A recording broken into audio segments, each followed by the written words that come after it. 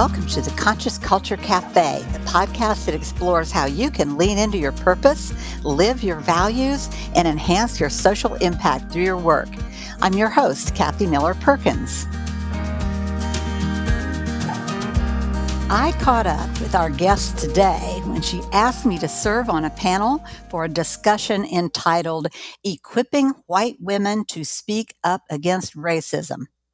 We started a conversation that I quickly realized I had to make into a podcast so I could bring it to you, our listeners. My guest today is one busy person. Tawana Bain is the CEO of New Age Communications, better known as NAC, which is a company that streamlines outsourcing services.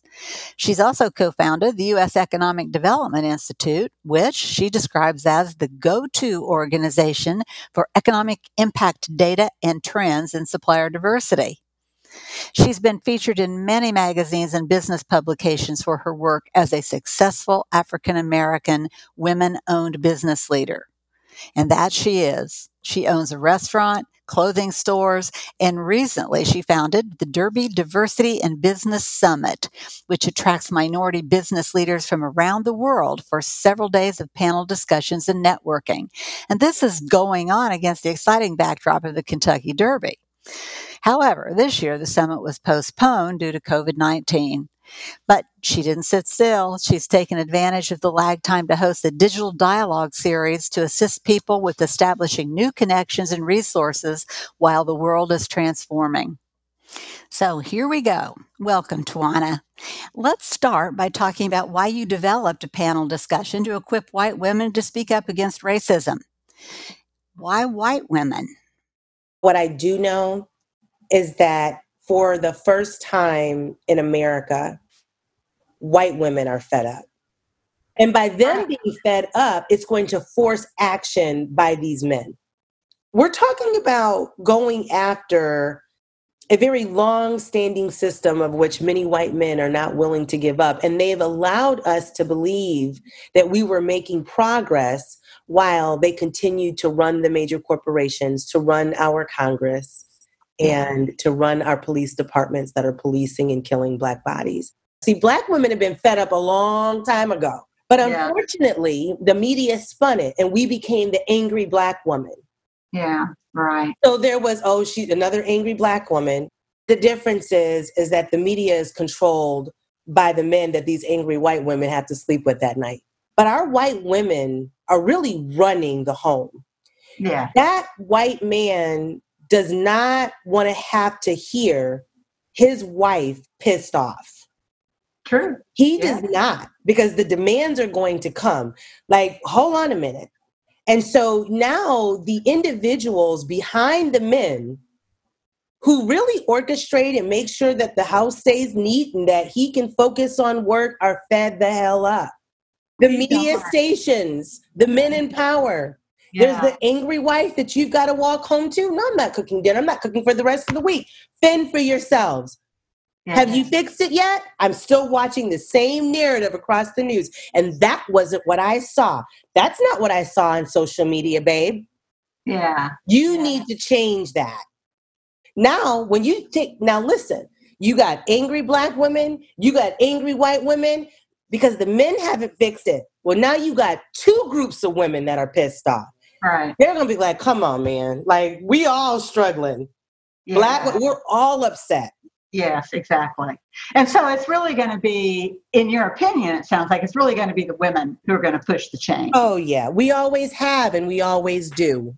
So women, both Black and white, will be critical to pushing for the race-related transformations that we are already seeing, right? But let's talk more about the need for transformation.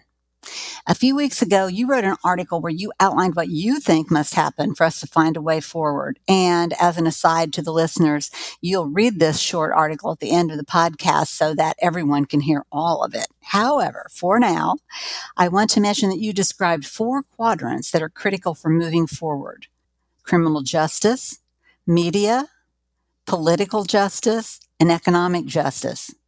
Can you say more about this? So, I started with criminal justice, but the reality is there's those 4 quadrants. It is how African Americans, Black people are portrayed. Because if you're not telling the correct story, then people are left to assume that what they have been told is true. It is important that people understand that the FBI produced a report and findings that they believe that the white supremacists have infiltrated the police department. That work was never completed because of the strongholds that are in places of power. We have to tell that story. The other piece is the economic piece. We must demand for equity in the top corporations running our country where there is representation of Black people. How can you have all of these major corporations and have one? And I believe that there's still one. I hope that there's still one, but that's it. How does that happen? Incredible. That's incredible. We have to undo banking laws and how things are structured in order to make it fair for Black people to gain access to capital, loans, just a plethora of things. So we talked about media, economic, criminal, and political. Congress, everybody can say, we can't be racist. We had a Black president. Doesn't make the laws. People, right. You have to understand that. We need as a people to understand that the real power rests in Congress. And we've got to do something about that, so that we can give more Black people voices that can do things for Black people that they know is healthy for them, is good for them. Yeah. So no, nothing has ever changed. Yeah. Yeah. And that to me is the most devastating part of this whole thing. They've pulled the wool over white America's eyes while Black America looked like we had a mental illness. We looked like we were always making things about race. I'll tell you, last week, Kathy, so there's with this whole pandemic, and that's the bittersweet beauty of COVID, is because COVID forced the world to stop, it forced us to see things that normally would have been in our rearview mirror, on the treadmill of life. That because of the restaurant closures, there was a group created called Louisville Takeout. Mm-hmm. And the irony about Louisville Takeout that made me stop and realize that, okay, I thought it was bad, but I didn't realize it's petty bad. And there's one thing like severe major things like killing somebody, like that's awful, that's terrible. But when you get to petty bad, where you can go in the group and say, do you know of any Italian restaurants? Do you know of any Asian restaurants? Do you know of any Latin restaurants or Hispanic restaurants? Do you know of any Greek restaurants? Never a battle of race. Honey, when they say, it didn't matter if you were a white person or a Black person, do you know of any Black restaurants? All hell broke loose. Why does it matter if... Listen, in this Louisville Takeout group, if you mentioned, they had to mute comments, posts had to be deleted. The only time that happened is when you use the word Black. There is a unhealthy, toxic, boiling over between Blacks and whites that is just, even though all races and colors matter, but there's nothing like the tension between these two races. Speaking of tensions, let's talk about a tragedy that happened here in our hometown, Louisville, Kentucky. Breonna Taylor. She was killed by police when they executed a no-knock warrant in her apartment in March. And her boyfriend, Kenneth Walker, called 911 to explain the situation to a dispatcher who hung up. He was calling out for help. However, he was arrested less than 20 minutes later after Taylor had been shot 8 times by the officers. His arrest was allegedly shooting at and assaulting a police officer. Walker said that he thought the police were intruders. And the charges against Walker weren't dropped until May of this year. Yet the investigation into the police has continued on into June and most likely July. If you can arrest Kenneth without doing an investigation the same night that it all transpired, why can't you arrest this cop months later? It makes no sense. It's not equitable. Someone said to me when I read them that article, well, I don't think that it's just racist cops. I think it's power hungry cops. I said, well, let me ask you this question. If it's just about being power hungry, why aren't they doing this in white neighborhoods? And the answer was? Good point. Good. That is a good point. Well, sure, it's about power, but I mean, that's so integrated into the racial issues. I mean, it is. It's all about race and power. It seems Exactly. to me. Exactly. Oh man. So what happens? What happens now, Tawana? What What can happens make a now, difference here in Louisville? what happens now is you have a lot of people that are trying to throw money to look like the good Samaritans. I don't want you to throw your money. I want you to change the systems, Yeah. and I want you to start calling the races out by name. You have What to else start do you calling can I people do? out by name. And this is the other thing, is you've got to be willing to be uncomfortable. Amy Cooper showed America that Black people are not mentally crazy when it comes down to trying to bring up race. Yeah. Right. Because she showed what we've been trying to articulate, and it never truly making sense, because it's, but you are African American. So I don't understand why that's a problem. But when you see it in the context of how she used African American, it changed the game. Yes. Agree.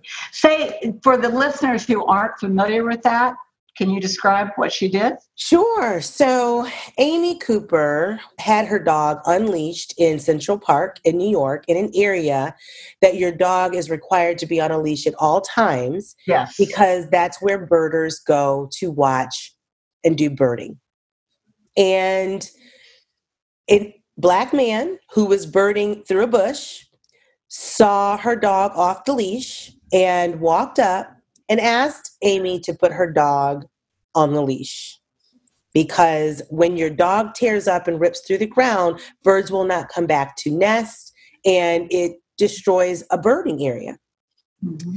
She was upset that a Black man asked her to follow the rules, Mm-hmm. because her assumption is that she's white and she doesn't have to.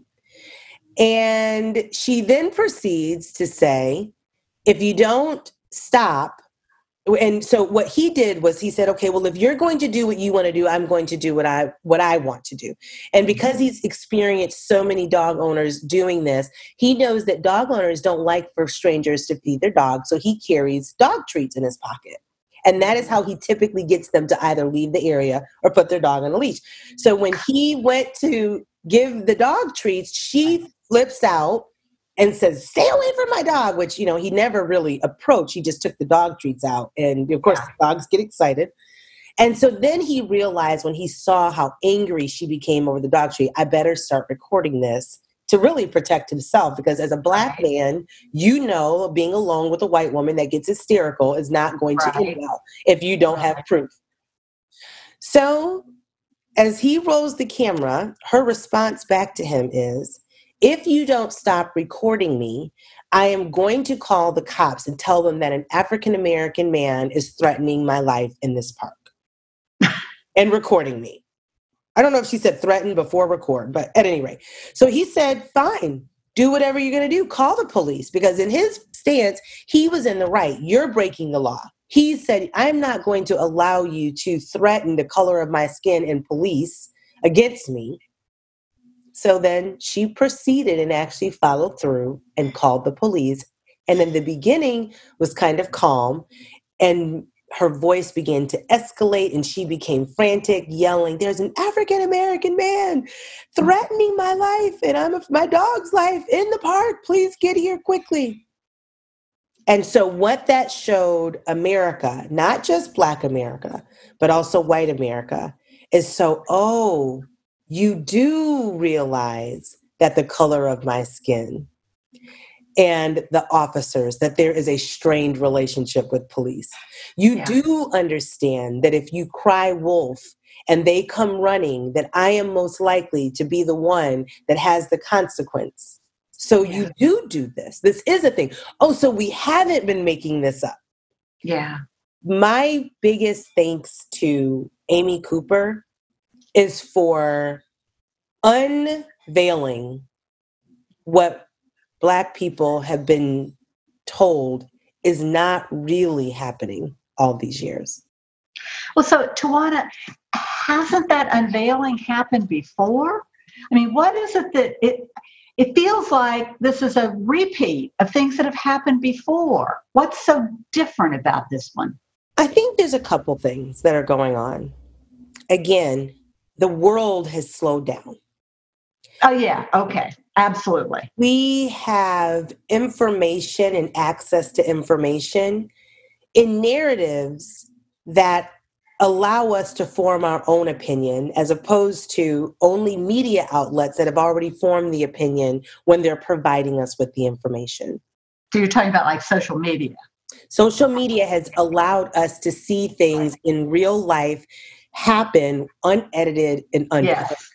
Yes. You can't make me believe what I did not just hear and see, because I saw and heard the full scope of what transpired for myself. Yes.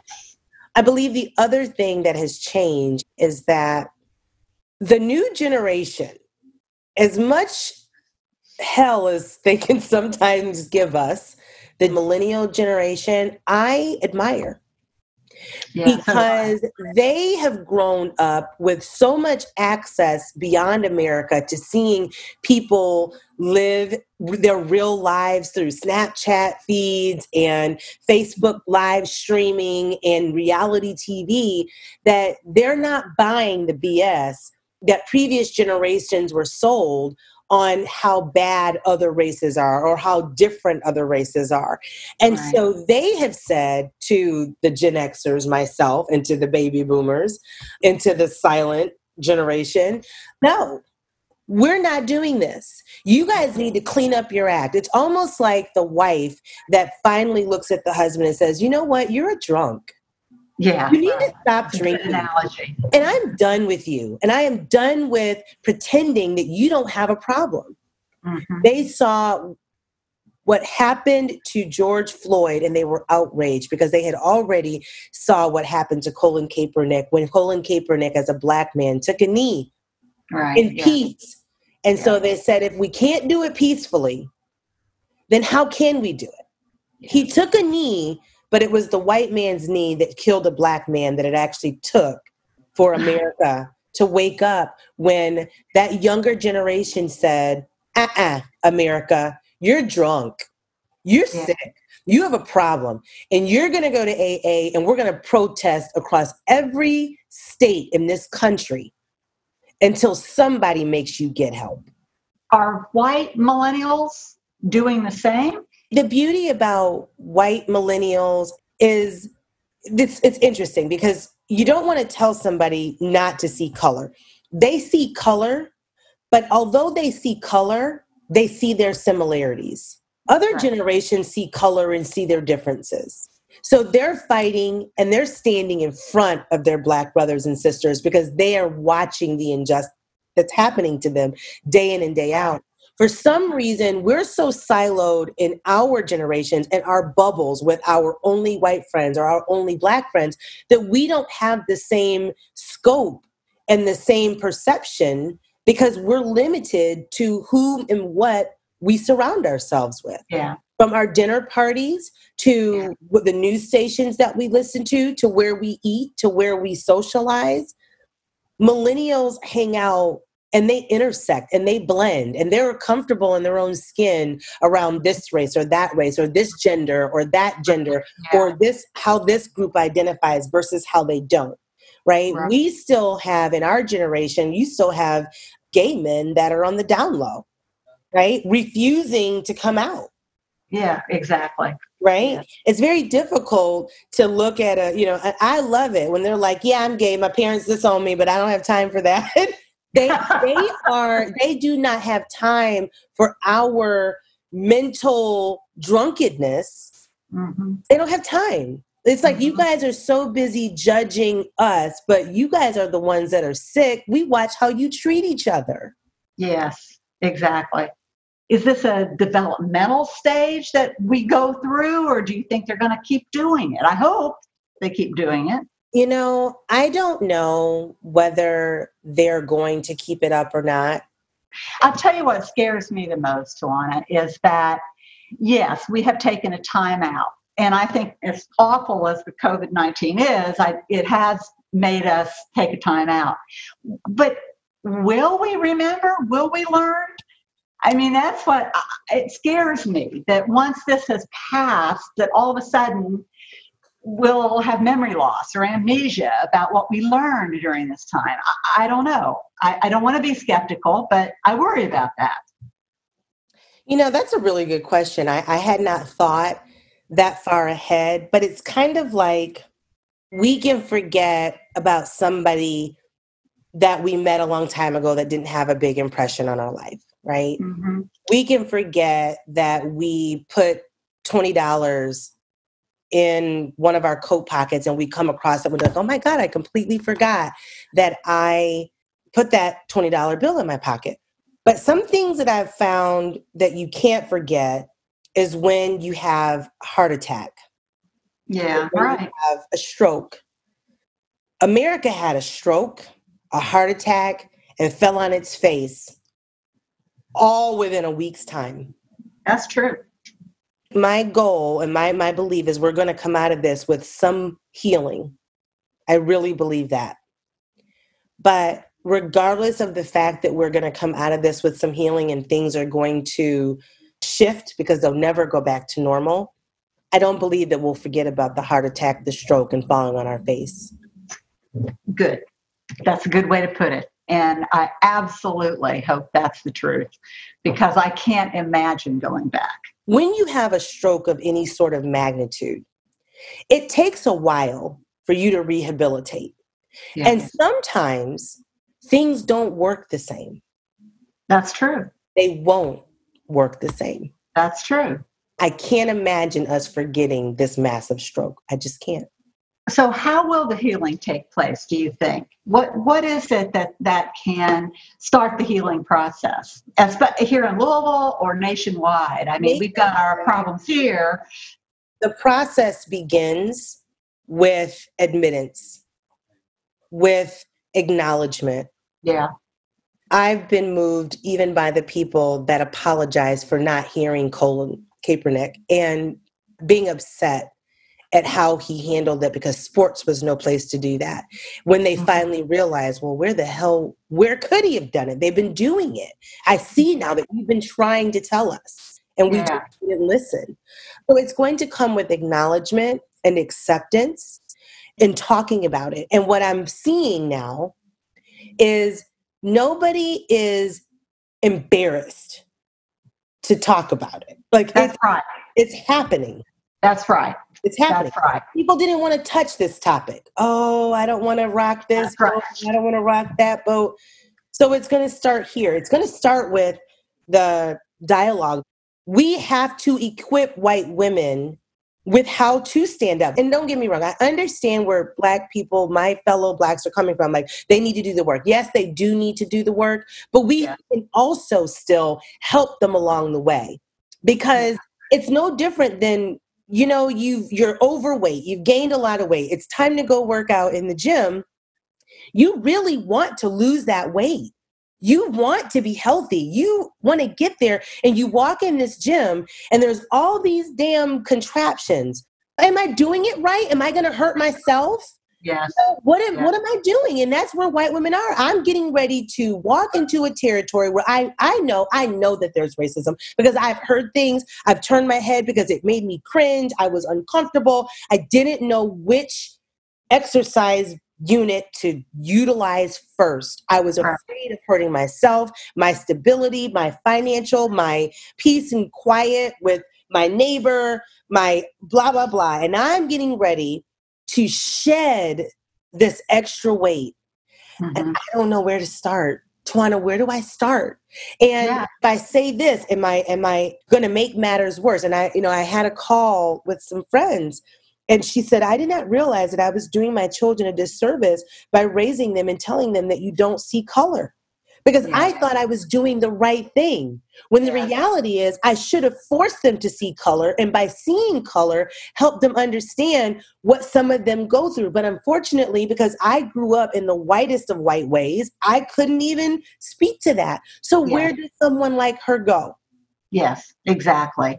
And this is a question that I've been worried with myself, how do I respect differences and honor similarities at the same time. That's difficult. I mean, I think that's what we have to do. I mean, this business of not seeing color isn't going to cut it. I agree with that because that's disrespectful for different cultures. Yep. So you mentioned a few minutes ago the importance of seeing similarities, and that's always been where I have lived. And yet I'm realizing now that what that's done is it's prevented me from honoring the differences too. And that's really hard and really important to do. Awesome. Well, the weird thing is I've been having this conversation with various women for years, and it's not just myself. African American women whom have formed sisterhoods with white women have been having this conversation. I've ran into several instances where it went south, and I didn't care. You know, I was still like, this is what it is. But now I understand your limited scope of what I'm truly grappling with. So I walked away with kind of note to self moments. But the reality is we have to be willing to have the conversation. We have to be willing to help embolden and build a white woman's confidence so that when she does see it happening, she knows how to say that racist name. When racists begin to understand that even people with their skin color are going to hold their feet to the fire, we will weed them out. We will run them off. People will be forced out. Yes. Right? That's not American. We need to let them know, while you think this is American, that is un-American. Absolutely. Yeah. We're letting them hide behind being American by being racist. No, that's un-American. And the same way they're the first to say, go back to your country. We need you to get out of our country because what you're doing is un-American. Any women, Kathy, that are in your situation that's like, I need to do more, I want to do more, where do I start? Here are some of the things that make me nervous. Here are some of the things that I want to do, but I'm not really sure, yada, yada, yada. I mean, we want to have a dialogue with women so that women like you recognize that there are people out there willing to help navigate them through this. Tawana, thank you so much for engaging in this conversation. It's clear that our community and country really have challenges. But I agree with your point that we must stay in dialogue, and I thank you for that dialogue today. I would like to end this podcast by playing you reading the article that you wrote recently on this topic. I found it to be so informative and moving. Here goes. I was asked my opinion, what is our way forward? There are 4 areas in which we must focus our efforts if we truly want a way forward: criminal justice, media justice, political justice, and economic justice. Today, I'd like to focus on criminal justice. But first, before we can move forward with criminal justice, I'd like to share my purview that contributed to how we've arrived here. First, we have to accept an ugly truth that no one is willing to talk about. There are men in blue that have infiltrated our police departments. Racists, giving our good brothers and sisters wearing the badge a bad name. Our Black men, unfortunately, have suffered at the hands of these supremacists, hiding out in police departments across the country and terrorizing them daily for years. Many are seeing the looting and violence and are yelling at them. This is not the way. I too yelled at the young Black man as the crowbar in his hands was raised, ready to land on my restaurant's Encore and Fourth's window, adjacent to one of the windows that had been shattered before I arrived some time earlier. I yelled, "Stop. It is not me. This is Black owned. I do not deserve this. I am not the one killing us." His hand stopped midair. One of the young women with him had tears in her eyes, as did I. They apologized. We all stood there for a moment, frozen. I do not condone their behavior. But as a Black woman with Black sons, whom I've seen cry out in pain for the injustices, I recognize their anguish. In that moment, every story that my sons, their friends, my friends, and other family members have shared flashed through my mind. No, the violence is not acceptable. However, in order to move forward, we must first educate our community that many of the villains we are seeing loot and create violence were once upon a time a victim themselves of the dirty cops that have infiltrated our police departments. They have experienced firsthand cashing their paychecks at the corner stores in their neighborhoods, only to be stopped and frisked and asked by the dirty cop what drugs they sold to obtain it. They watched as the dirty cops took their hard-earned pay and placed it in their pockets, telling these young Black men, prove it.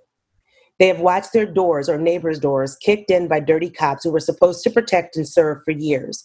Their homes ransacked in front of their children and wives with no one to call and tell for years. After all, it was the police that just tore through their home and exited empty-handed because of very similar to Breonna Taylor's home, there was no drug activity taking place. Their doors remained boarded up to the likes of the businesses we are seeing across the nation until they could afford to fix them. They were victims before they were villains. We are seeing them tear up the moral contract with America because America tore it up on them a long time ago. They sit amongst themselves asking, why are we obeying the laws when the laws are broken against us every day? Simply because of the color of their skin. And because of whom have broken the law against them, there was no one to show up and provide justice. When they take to violence after the peaceful protesters wrap up for the day, they are begging for justice in exchange for peace. They have watched as these dirty cops patrolled their neighborhoods for years, throwing them up against walls and exerting their position of power for years. They have watched as unarmed Black men are shot because they are perceived threats for years, while white domestic terrorists conduct a mass shooting and walk out to be detained and placed in a cell, still alive and able to breathe for years. We have many wonderful, decent cops, but until we are willing to admit that racist cops are hiding behind the badge and destroying the good name of our police departments across the country, we will continue this vicious cycle for years. We must not only say the name of the Black lives taken unlawfully, we must speak up and begin to call the racist cops by name. We need white America who see the racist gestures and hear the racist comments spoken when no Black and brown people are in the room to call them out by name. We need to remove them from our police departments as swiftly as we are removing the criminals from looting. Please give them justice so we can all have peace. Hashtag say the racist names.